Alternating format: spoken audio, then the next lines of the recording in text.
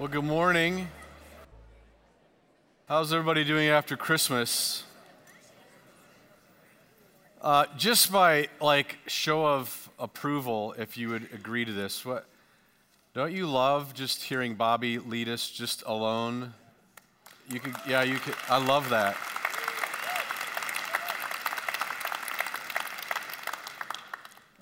I think sometimes just simplifying it that way, and he's so good at that, so gifted. Hey, I want to talk to you about the new year.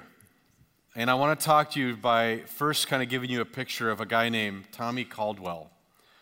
Tommy Caldwell, in 2015, in January, did something with a friend of his that no one has ever done, and that is free climb the dawn wall of Yosemite's El Capitan.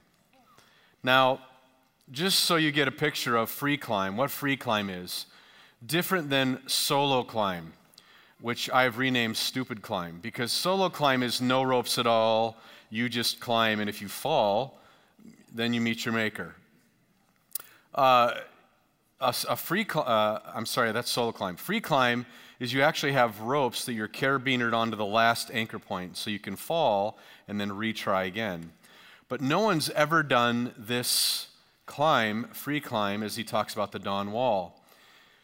Here's the path up El Capitan. There's about 13 to 14 different paths to go up this sheer face, and this is the most challenging and the most difficult. It has the most, if you're a climber and I'm not, out of all the things that I could do in my life, it's the one thing, I've done it. I don't really have a lot of trust in ropes, and quite frankly, I don't think my fingers are built to hold up my body. So I think genetically I'm not designed for rock climbing. Interesting about the preparation it took for Tommy to do this, he and his friend. They took one whole year that they would spend carabining down, belaying down this rock face from the top just to study every crack, every hold, every foothold, everything along this path and chart it all out. Exactly how they were going to do it. 1 year. I mean, let's just stop for a moment and think, how many of you have done anything where it took you a year to prepare for it? I mean, very few things in our life take that much preparation. Now, just the idea of what they did, I mean, listen, I don't know, they had to do, it took them 2 weeks. They literally sleep up in, ever seen that? They have these sleeping bags. I could never get a good night's sleep. You know what I mean? I'd have to be drugged for sure, because I don't think I could have any sense of peace knowing I was this far up. Anybody afraid of heights in this room? Yeah, this would not be the thing you do in 2016. And so there's that picture. Now, interesting enough about this guy, he had a bunch of challenges coming into, he and his partner, to this feat. Not only weather, I think that was the year they shut down the national parks for budget cuts. He had that happen. He actually was on a Eastern Europe trip, rock climbing to prepare, and they were captured by Islamic terrorists and taken captive at gunpoint, and he literally pushed down a guy off a cliff in order to free themselves, and they got away. I mean, drama. But that doesn't even compare to this adversity, because you've had adversity, right? You had to face adversity when you try to accomplish a goal. Tommy was using a table saw and accidentally cut off his left index finger before he decides, or before he's going to actually do this climb. They say that Tommy did this to practice after he had lost his finger. He actually did 2 of the other climbs up El Capitan in 1 day. That means he climbed 3,000 feet up, 5 miles to walk all the way, hike back down, and do another one again, just for training. Let's just say that this guy has an unbelievable amount of energy, enthusiasm for doing this, but could we say he has a goal? He had a goal, and he wanted to meet that goal. Now, you might think that this was a one try. Actually, this took him and his partner hundreds of tries. Jim Collins, in one of his studies about goal setting, and talks about Tommy, and I guess he's trained him in some of his rock climbing. But listen to this, because he said, how is it that you keep going at this, but you keep failing? He says, why do you keep throwing yourself at this, Collins asks. All it does is give you failure upon failure. Why go back? Jim Collins, famous writer, Good to Great, writes about goal setting. Here's what Tommy Caldwell says, because success is not the primary point. Caldwell said, I go back because the climb is making me better. It's making me stronger, and I'm not failing, I'm growing. I want to use this as really the basis of talking about goals, spiritual growth and goals, as we talk about our faith. This is obviously a physical feat, but I want to ask you a question about your year this year. Did you grow in your faith this year? Now, we'll probably have all different levels of evaluation, right? I tend to be a very critical evaluator of myself. Probably I'm the hardest on myself. I don't know how you evaluate, if you're one of those, I did fine. You're light on your evaluation. This is no shame in either way. But let me maybe frame it a different way. People around you, would they say that your spiritual growth has been evident this year? Did your faith grow this year? Another way to ask this question is, what did and did not work this year for you? I have a whole list of things I'm working through of it was a try and that wasn't really a fail. I learned a lot of things, yep, I grew, but it didn't work. Some things did work. What in your life this last season did and didn't work? Because we're in this era, right, after Christmas, after, all the wrapping paper gets put away, the 3 worst words that most of us don't want to hear as parents, some assembly required, and then oh my gosh, we threw out the instructions. What we see now is these programs on TV and radio, right? And they're all about the best and the worst of the year. Right? The best things that happened this year and the worst things that happened this year. Maybe if you evaluated, what were those things for you in your life this year? Let's ask it a different way. How much energy? If we look at Tommy Caldwell and the energy and effort and the commitment he put into climbing Dawn Wall, the face of El Capitan in Yosemite Park, how much energy did you put into your spiritual climb, your spiritual life this year? Okay, so let's rate it from 1 to 10, 0 being the worst, none, you put no energy into it, no shame in that. 10 being 100%, you put 100. If you want to put 11 on there for 110, go for it. Why don't you turn to the person next to you or someone around you and just give yourself a number rating about how much energy did you put in your spiritual life this year. Go ahead.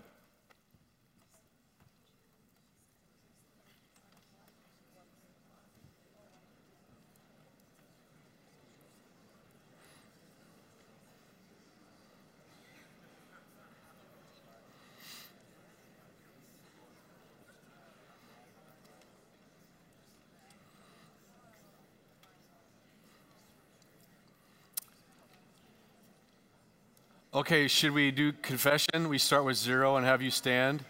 Oh, I'm just joking. We're not going to do that. That'd be shameful. No, okay, so I'm telling you this because I want to talk about, we're going to move into some passages of Scripture about training and discipline and self-control. But I asked myself this question. Now, this year was an interesting year for me, and my role is unique to any, really, some of our staff and pastors are similar, but I have a different role, and I tend to be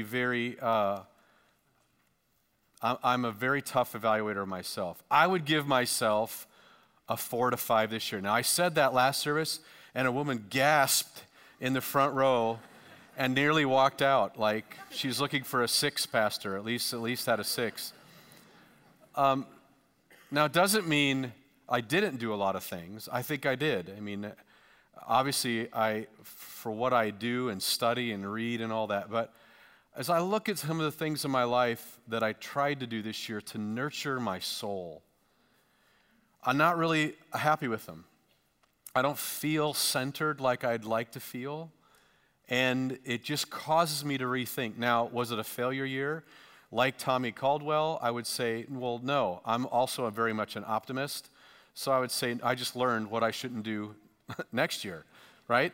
I'll try it different, and I'll change it. I want to give you a couple passages of Scripture. I want to look at these, and it's going to give us a perspective, and then I'm going to invite Bobby up. We're going to talk about goals. Hebrews 12 says, endure hardship as discipline. God is treating you as his children. For what children are not disciplined by their father? If you're not disciplined, and everyone undergoes discipline, then you are not legitimate, not true sons and daughters at all. Moreover, we have all had human fathers who disciplined us, and we respected them for it. How much more should we submit to the Father of the spirits and live? The author here is saying that discipline is a necessary part of our world. Now, there's two types of discipline here we're going to talk about. One is discipline that's put over your life through authority, right? It's either your parents, it could be a boss at work, it could be whoever is around you that creates a level of discipline in your life. The scripture is saying here, would say is God knows who's in authority over you and places that there for you. That, my friends, is very good for you. And you need to hear that. Now, there's other kind of discipline that's self-discipline, and that is you create a culture of holding yourself accountable and disciplines. The passage goes on, it says in verse 10, they disciplined us for a little while, talking about our fathers, as they thought best, but God disciplines us for good, for our good, in order that we may share in his holiness. No discipline seems pleasant at the time, but painful. Can we hear an amen to that? How many of you, you knew you had to go to the gym, but it hurts and it's painful and it's like, I don't want to do that? I mean, I do. I get in my car and I think of all the reasons why I shouldn't be going to the gym, right? My body's telling me, don't do this, don't do this. But then you're there. It's a painful process, discipline can be. Later on, though, it produces a harvest of righteousness and peace for those who have been trained by it. Okay, so let's focus on the word discipline. In the Greek, it means to train up like a child, to train up a child, to educate, to chasten, to instruct, to learn, to teach. So we see that discipline, this is not the only passage, there are many about this idea of discipline being around us as we're trying to figure out our spiritual growth. It's a necessary component.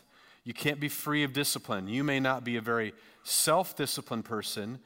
I would tell you my understanding about how God would operate probably would put around you authoritative discipline around your life in order to offset that a little bit. We all need discipline, okay? Galatians 5 is this whole passage about the fruit of the Spirit.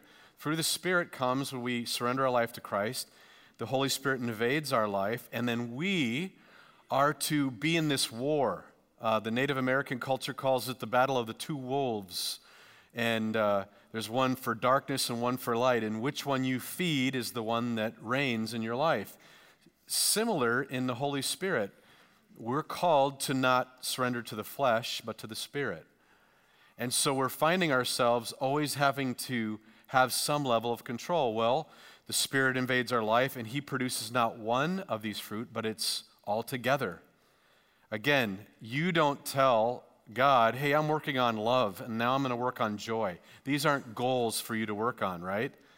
These are products or manifestations of the Spirit's work in your life. But the fruit of the Spirit is love, joy, peace, forbearance, kindness, goodness, faithfulness, gentleness, and self-control.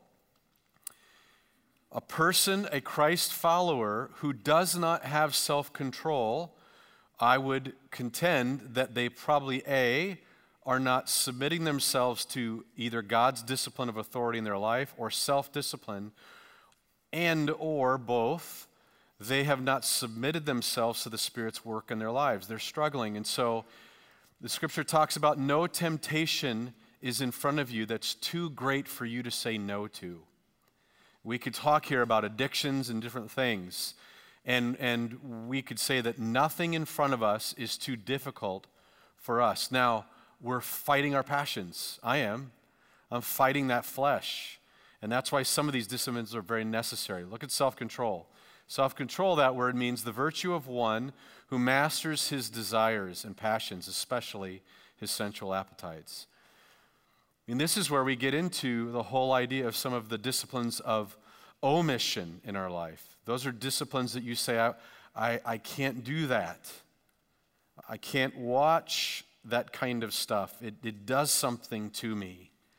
I can't be a part of that kind of activity. I can't drink or be at this party. There's certain things that you begin to put a discipline of omission around. Now, I didn't say this last service. I don't know why I say that, by the way, when I say I didn't say this last service, as if someone, anyway, yeah, as they knew. Paul will talk about the idea of discipline, but to make very, very sure that you don't lord that over someone else as a measure of spirituality. So discipline is not for God, it's for you and I. And discipline is not something that I heap onto you as an expectation of spirituality.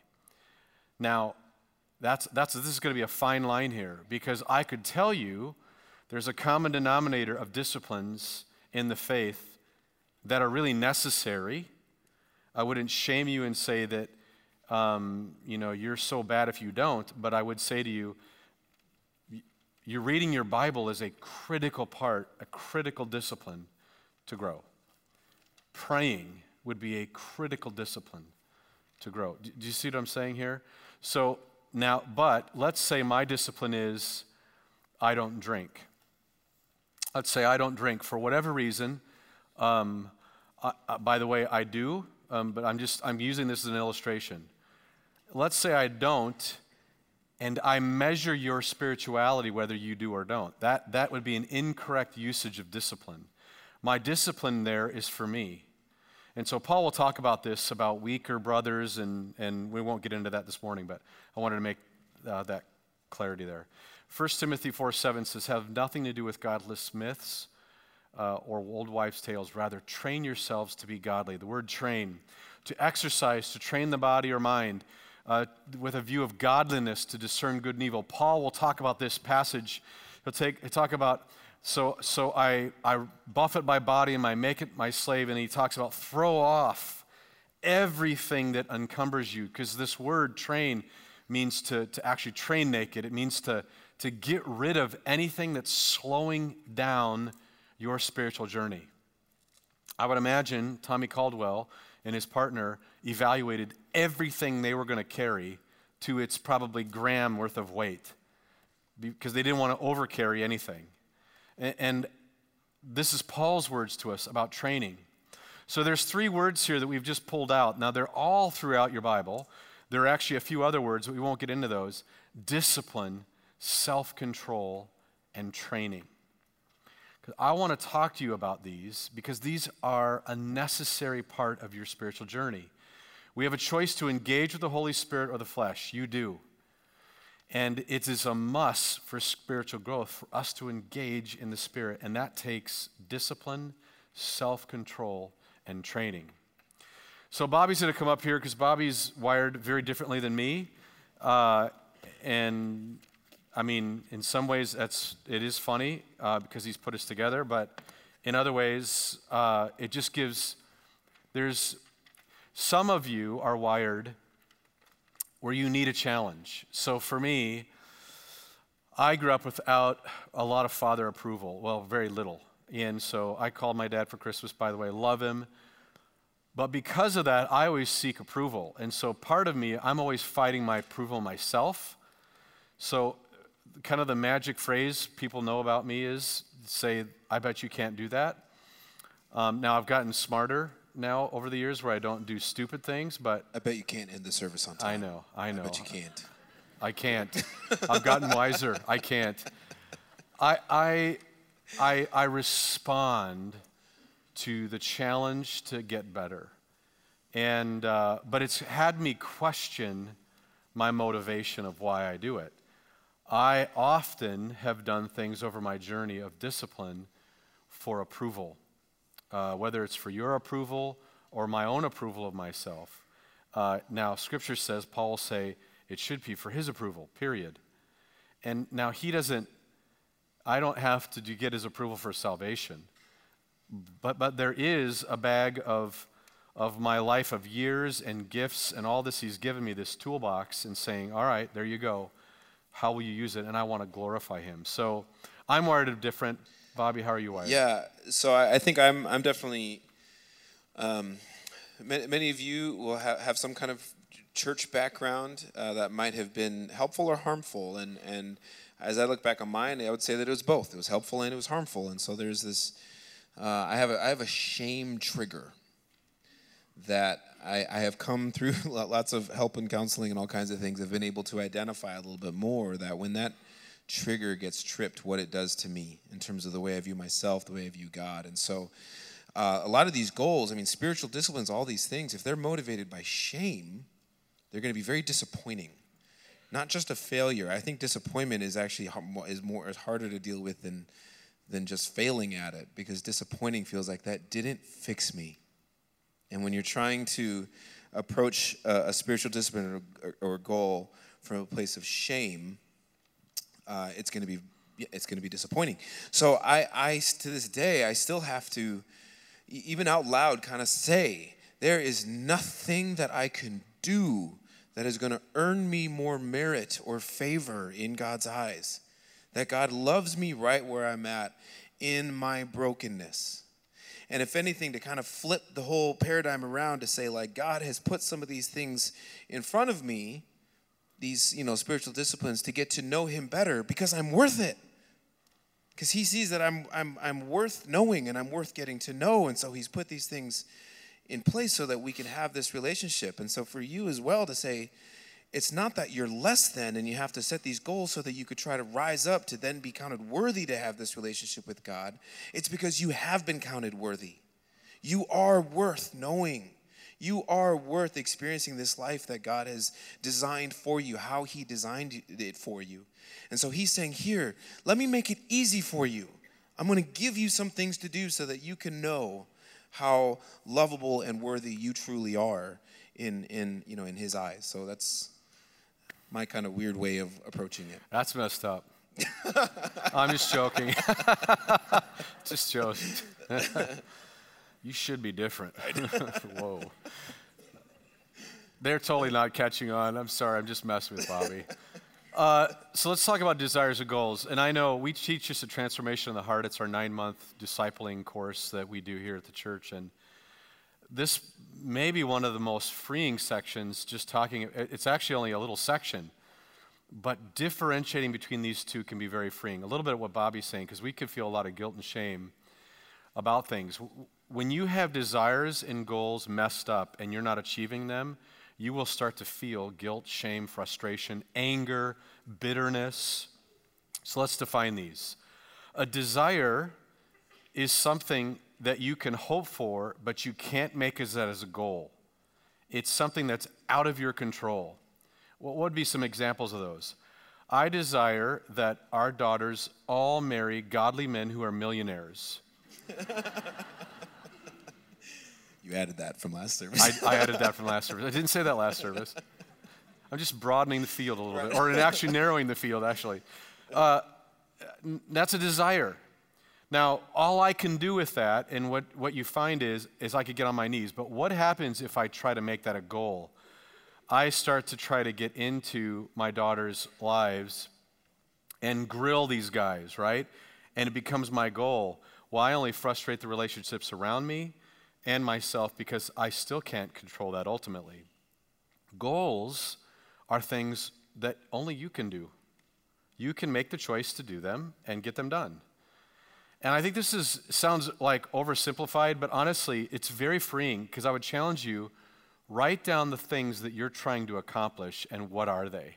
I don't know if you have any thoughts about this, Bobby. Yeah, I think that there's, again, that motivation of if it's coming from a shameful place, it's going to lead to frustration. But there's a friend of mine in California that had recently just kind of been honest and confessed an addiction to pornography, and he had to go through. He went through all kinds of programs and really was trying to take the high road. And one of the things that they did was they said, let's play this story out to the very end here, and let's say that you lose your wife and your family, and now you are left home alone in an apartment somewhere, and the repercussions of your actions aren't necessarily in play anymore. That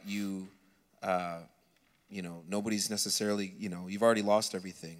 To get to that place to say, this is still a good thing for my health and my soul to choose. Again, that I have choice in this, to choose what's going to be best for me.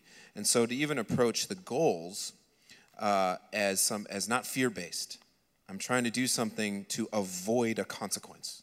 Or I'm going to try to do, and not to say that that's not all bad, I suppose, but again, it's tied to that shame where it's like I'm fearful of what might happen if I don't do this, versus saying I want to step into something that's going to be the very best for me and my family and my soul, and what's going to be helpful moving forward. And so for him, it was a beautiful story. I appreciated his vulnerability to say, he was still in his journey, but he was just kind of saying like, man, I want to get to that place of choosing, even without the repercussions, to choose this freer place, of making that his goal to not, look at pornography anymore. So. One of the things I think this plays itself out very powerfully, and you could talk in your marriages or relationships, dating relationships, is we often mix this up and we try to make a goal to change our spouse or someone we're dating and make that the goal when that can only be a desire. And I think then that becomes a great discussion of here's what I desire, here's a desire I have, and we're left not trying to make that and force that to happen. The other place for me is, quite frankly, is church stuff. Often I've tried to make goals out of desires, and one of the desires is that you all grow deeper in Christ. That's a problem because I can't have that as a goal. All I can have as a goal is that I can become a better teacher, right? That I can say to you, hey, get into a Bible study. Hey, read your Bible. That could be my goal, but I can't make you my goal. And I think that's important, a differentiation for us. I think even similarly with music too. I mean, you've heard me probably say from the stage here where it's like I don't even like calling myself a worship leader because I can't do that. I can't make somebody worship. I can't make that my goal to say, if I do these songs, then, make it an equation. These songs plus you equals worship. It just doesn't. And so it's my desire that you would get to a place of worshiping God. It's the only thing that I can do is do the best of my ability with music that points to Jesus, that says, come and taste and see that the Lord is good. And then the rest is up to you. So my goal can be like, let's do music that does that. But then the desire is for you to actually get to a place of encountering him and worshiping him. Does that make sense, everybody? Yeah? Getting that Christmas hangover, look at me, you're glazed. I need cookies. I need cookies. Eggnog. I got to throw that tree out. Dang it. There are probably different ways to cut this, but the way I basically look at it is there's spiritual goals, there are emotional goals, intellectual and physical. And I think for you just to think about all those areas, I would have you not, I think we should have goals around what we eat and how we exercise. I think even stimulating your intellect, certain reading. And I think just to constantly challenge your learning. We've been built, you guys, not to like retire at 45 or 50 and then just ride off into the sunset. You're to continue on, and we're very capable. God's designed us to continue to learn. Anyway, I want to focus just on the spiritual for a moment and to get into this a little bit. Mark Buchanan writes a few books on this idea of spiritual disciplines, and I love a couple of his quotes. Spiritual discipline is any activity I do by direct effort that will help me do what I cannot now do by direct effort.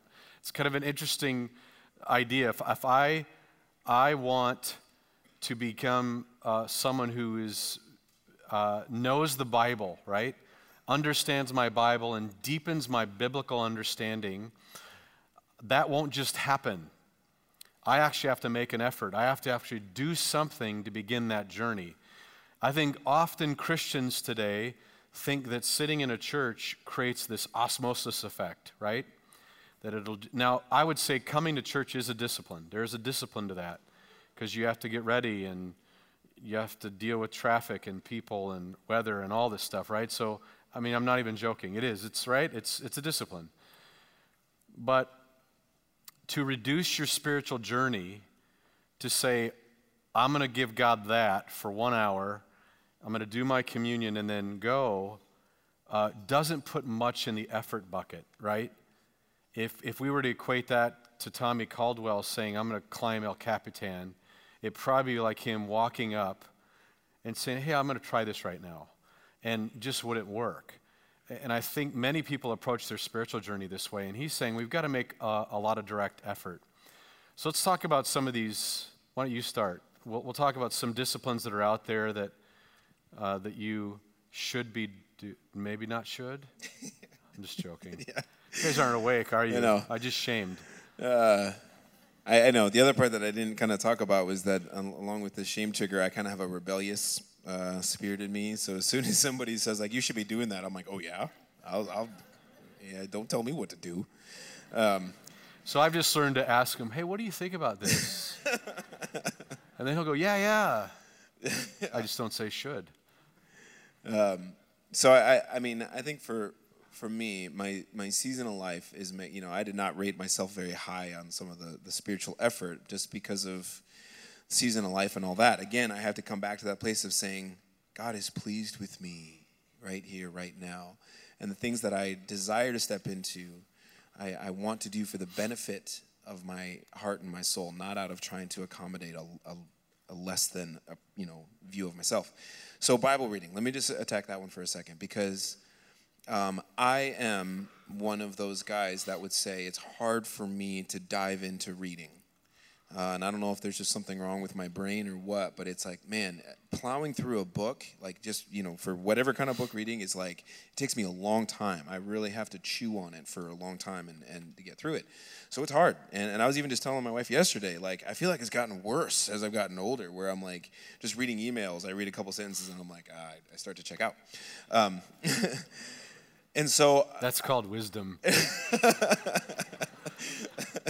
And so I, like, for reading books and things, I use this app called Audible, which has books on audio, books on tape, not tape anymore, but and that's been a lifesaver for me, because I have a desire and as well as a goal to read, to be stimulating my brain so I can be learning and always be learning. Yet also realizing that, like, I have to accommodate some of, my difficulty in diving into a book. And so I use my earbuds and I'm on the treadmill, and I actually retain a lot, and it's been really rewarding, fulfilling. And the same thing is true for Bible reading. So kind of the excuse of like, it's just too hard to understand, I can't read it, I don't have enough attention span. It's like, well, then accommodate it. Try something different. Try one of the there's so many, YouVersion and all these other things have an Audible thing where you can just, right out of your app, you press play and it reads the Bible to you and you can just listen. And I love that. It speaks to me and it makes it a lot more doable for me. So, You're weird. I know I'm weird. There's probably some weirdos out here too, right? There you go. I'm laughing because we're so different. I read better if I have music or a movie going on while I'm reading. And I can concentrate better to read. See, the musician in me, I mean, you can even ask Harper, like, we'll driving in the car, and I start counting. I start going, 1, 2, 3. I'm listening to the drum beat. I'm listening to the meter of the song, and I'm going, this is 6/8 or whatever. And so if there's music on, I'm straight into the music. I can't. So Bible reading is huge, and YouVersion is an app. It's linked on the bottom of our app. It says Grow. There's no reason why you cannot read the Bible. There are so many options. From Audible Bible, you can read the Bible chronologically. You could read it, I just want a proverb a day. But I would say a desire I would have for all of you is to read through it. Read cover to cover. Let God unpack the full story. Now, I'm not telling you this to say, because I scored myself low this year, 4 to 5, but I read through the Bible this year.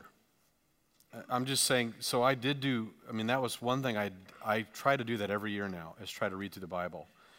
So I'm trying to do that every year. I need to do some other things, but some of you just need to start there. Bible reading is very powerful for you. Now, I don't think, can I say this, and I know Bobby and I agree on this, the Bible reading isn't so that you become a Bible bobblehead, like you start to war onto the world. The scripture says, thine word have I hidden in my heart that I might not sin against thee. There's something about reading about the character and nature of God in the story he's written that starts to, I think, unlock more of the Holy Spirit in your life. If anything, it's for you. Seriously, it's for you. It may not impact anyone else, but it'll impact you. A couple others, just prayer. Starting to pray. And it's the two things I think I had said last service, that I see more men in conversation that I have with them, if I ask them to pray, I don't pray out loud, or I don't read. And so, there may be some women that are that way too, but I would just say, gosh, these are two huge disciplines. Some others, silence, fasting, Sabbath, resting, taking a day of the week, and enjoying family and friends are huge. It's a hard one when you work at a church.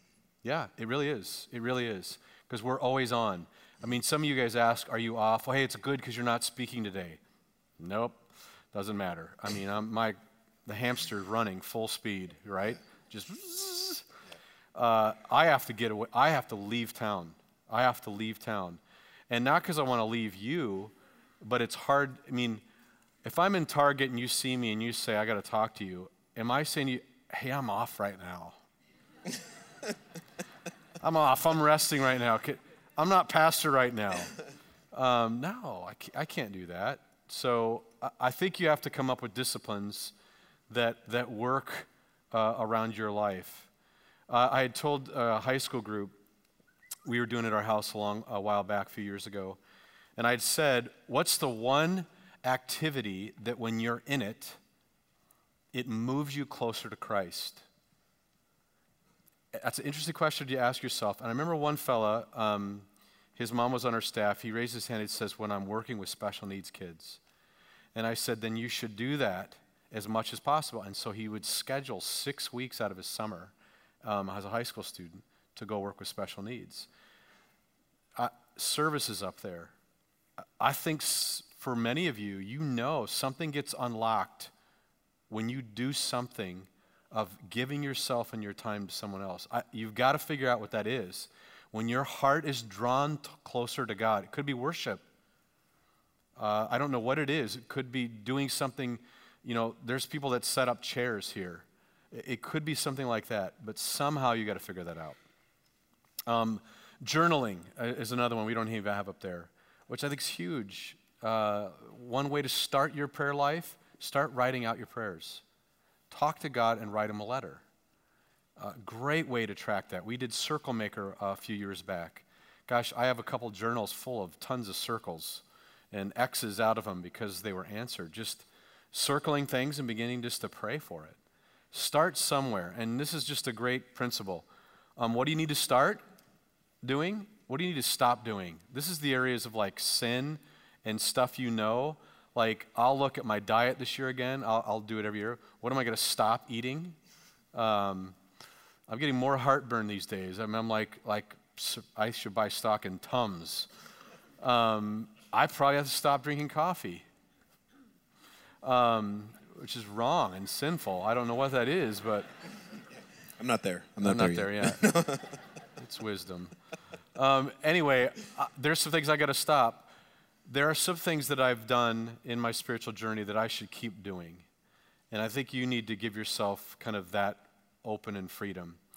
Again, chime in, Bobby, when you're ready. But one is, I don't know, I have not met anyone that can do this. So this is not a challenge to you. It just really, I haven't. If you want to move forward in your in 2016, if you want to move forward in your spiritual journey, you got to schedule it. Now, you may be those hardcore people that, a daytime when you write it in, or your schedule is in your head. Good for you. I can't do that.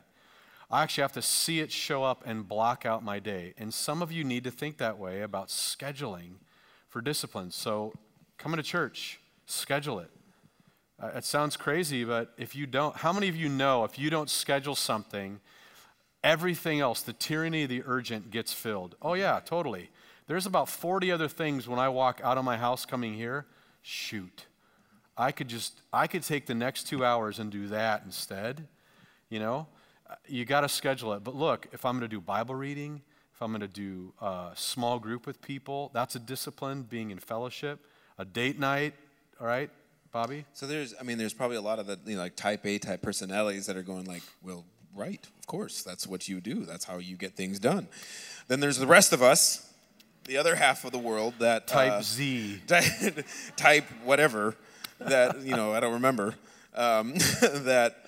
We really, for a long time, I think I relied on like either my own memory or just like hoping that I would stumble into disciplines or stumble into the desired outcome of those disciplines. And I've had to, I'm turning 40 in February, and it's like I've finally had to figure out like, oh, I should probably put that on the calendar. And because it doesn't happen if I don't. And so I've been saying for 10 years that I want to get better at songwriting, and yet just this year is the first time I actually put it in my calendar. So if you're to like open up my phone and look on Wednesday mornings, you'll see songwriting as a block, because that's something that I is both a goal and a desire of mine that I had to put in the calendar in order to make it happen. And this is a struggle, because if you have a personality like Bobby's, there'll be a tension to have to schedule. Jim Collins, in his latest research, he went to, I can't remember if it was the Naval Academy, Army Academy. He went somewhere where all these naval officers and get trained. And he said in his study, he found them happier, some of the most happy people and satisfied with their life, yet they had the most arduous, challenging schedules, failures they were facing, pressure. And what is that? There's something about us being put into a place where there's some structure, some expectation. And I think there's this idea that when we can have no expectation and freedom and no responsibility, can I just warn you, most studies show you die then.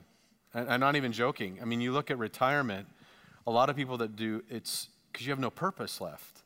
And I think scheduling that and putting that in your life, I know that was really morbid, sorry. Well, and I think if I could just add on this too, kind of going off a little more than we did last service, but like I think there's something even just mentally and psychologically about knowing that there's an end to the thing you set out to do. So you can see that in the calendar. Whereas I think for me, I used to, buy into the lie of like, okay, I'm going to try to read my Bible, the entire Bible this year. And then I just open it and start reading, and I go, I have no idea how this is going to end, and I don't think it's going to get done, and then I quit and I give up. Whereas versus saying like, I'm going to read for 20 minutes. Whatever I read in those 20 minutes, there's an end, and I can walk away going, victory. Yeah. I did 20 minutes. And so even kind of knowing that some of that expectation, not only is there the expectation of what you're starting, but there's an expectation that it's going to stop. Yeah. And that the rest of your day is going to continue. And if your motives are right, it's not about proving to someone else that you're spiritual. Right. Then I think it's something for you. And you can have some grace and freedom in that. So I definitely think that. Mark Buchanan, another quote, he says, holy habits are the disciplines, the routines by which we stay alive and focused on Him. At first, we choose them and carry them out, and after a while, they become a part of who we are, and they carry us. So what you'll find is, as you put more disciplines in your life and goals in your life, hopefully they become just part of who you are. And you may not have to actually literally put them in a block. They'll just become part of your DNA and who you are. So let me put this last one. Not only schedule it, but you got to iron it. That sounds really funny. Iron it comes from iron sharpens iron, so one man sharpens another. Proverbs 27:17. This is probably the most misunderstood and I think underused, not just discipline, but gift from God, and that is people. Because see, we're designed to go, that's none of your business. Don't get into that's none of your business. When really, if you read 1 Corinthians 12 about the body of Christ, you are my business. If you're living in sin and you're hurting, you are my business. Now, I'm not to judge you, I'm to love you, but I'm also to go, hey, you're hurting. I'm going to get you back up. It's like your body when you hurt one part of it. The other part of the body feels that pain and it tries to compensate. We got to know that we need other people. Some of you just need to begin to invite people in. So, two guys out of UCLA came up with something, Joe and Harry, called now the Johari window, Joe-Harry window. I know it sounds funny, but it's true. That's what they named it. Basically, you have 4 quadrants in your life. There's the open quadrant about you see, it's for me, like you see who I am and I know what I'm projecting. There is the blind quadrant that I have, right? I'm sure all of you see it. It's the blind things I don't see in myself. It could be my character, could be sin, could be things I don't see in who I am. You have blind spots. There's the hidden stuff. It's the stuff only I know. And it's the stuff only you know about yourself. And then there's the unknown. The principle is this, and I've taught this for years. I think it's beautiful. Find some people in your life that first you want to open up the open quadrant. It becomes more authentic who you are. You first have to ask others to tell you where you're blind. Invite people into your marriage. Invite people into your parenting. Invite people into how you speak to people. Invite people in to give you that correction. I think it goes back to... There you are. We were talking about the fruits of the Spirit a little while ago, and it's the whole thing, and I think we've said it from the stage before too, where it's like, I can't validate the fruits of the Spirit myself. Right. I can't just go like, hey, everybody, look at how humble I'm being. Right. Hey, look at how generous I am. Right. And so I need community to be able to validate those things, as well as to pull me into them. Yeah. But also then to validate, to say like, I see Christ working in you in your humility. Yeah, and that's such a great thing to have people affirming you and saying, gosh, Bobby, I see Christ in you through how patient you are. Man, you're so patient. And it's not Bobby's going around, hey, I'm patient. I'm so patient, That's a great one. Here's the other part of this, though. In order to get rid of the secrets in your life, because that is what's going to kill you. James talks about confessing your sins to one another. That's not so that they forgive you. It's so that you begin to have victory and be more honest and open about where you're at. Tell others. So not only am I asking you to get into my life, I want to tell you where I'm messed up. That's why I don't have a problem telling you, I'm about a 4 to a 5 this year. Why? Because I've learned the more I hide that stuff, the more I'm performing a small block of open what I want you to see. I have to be honest about who I am. And so do you. Now, over time, the Holy Spirit begins, I think that unknown area is the Holy Spirit that begins to blend that, and you start to see the hidden and the blind get much smaller, obviously not perfect until Jesus comes back. So here's the question as we go to response. What are you going to climb this year? I mean, we're getting older. That's a shock to me. I've started to realize it more and more. We're all getting older. And our time on this earth is so short. What will you climb? Now, this is not a guilt or a shame about your life. It's just you've been put here for purpose, to glorify the God in heaven. And when we take communion, it's not just take communion and go home and hide in seclusion. It's you're going to climb a mountain this year. What do you need to do? What is it in your life that you need to conquer? And allow God, maybe it's an area of sin that you need to omit out of your life. Maybe it's a new discipline that you put into play. But friends, Bobby and I can only desire that for you, our staff, our elders. We can desire and pray that for you. You have to climb the mountain. So let's take communion together and worship together. Father in heaven, we thank you for the gift of self-control, of discipline. Maybe we be a church that are climbing the mountains in our life as you lay them out. We pray this in Jesus' name. Amen.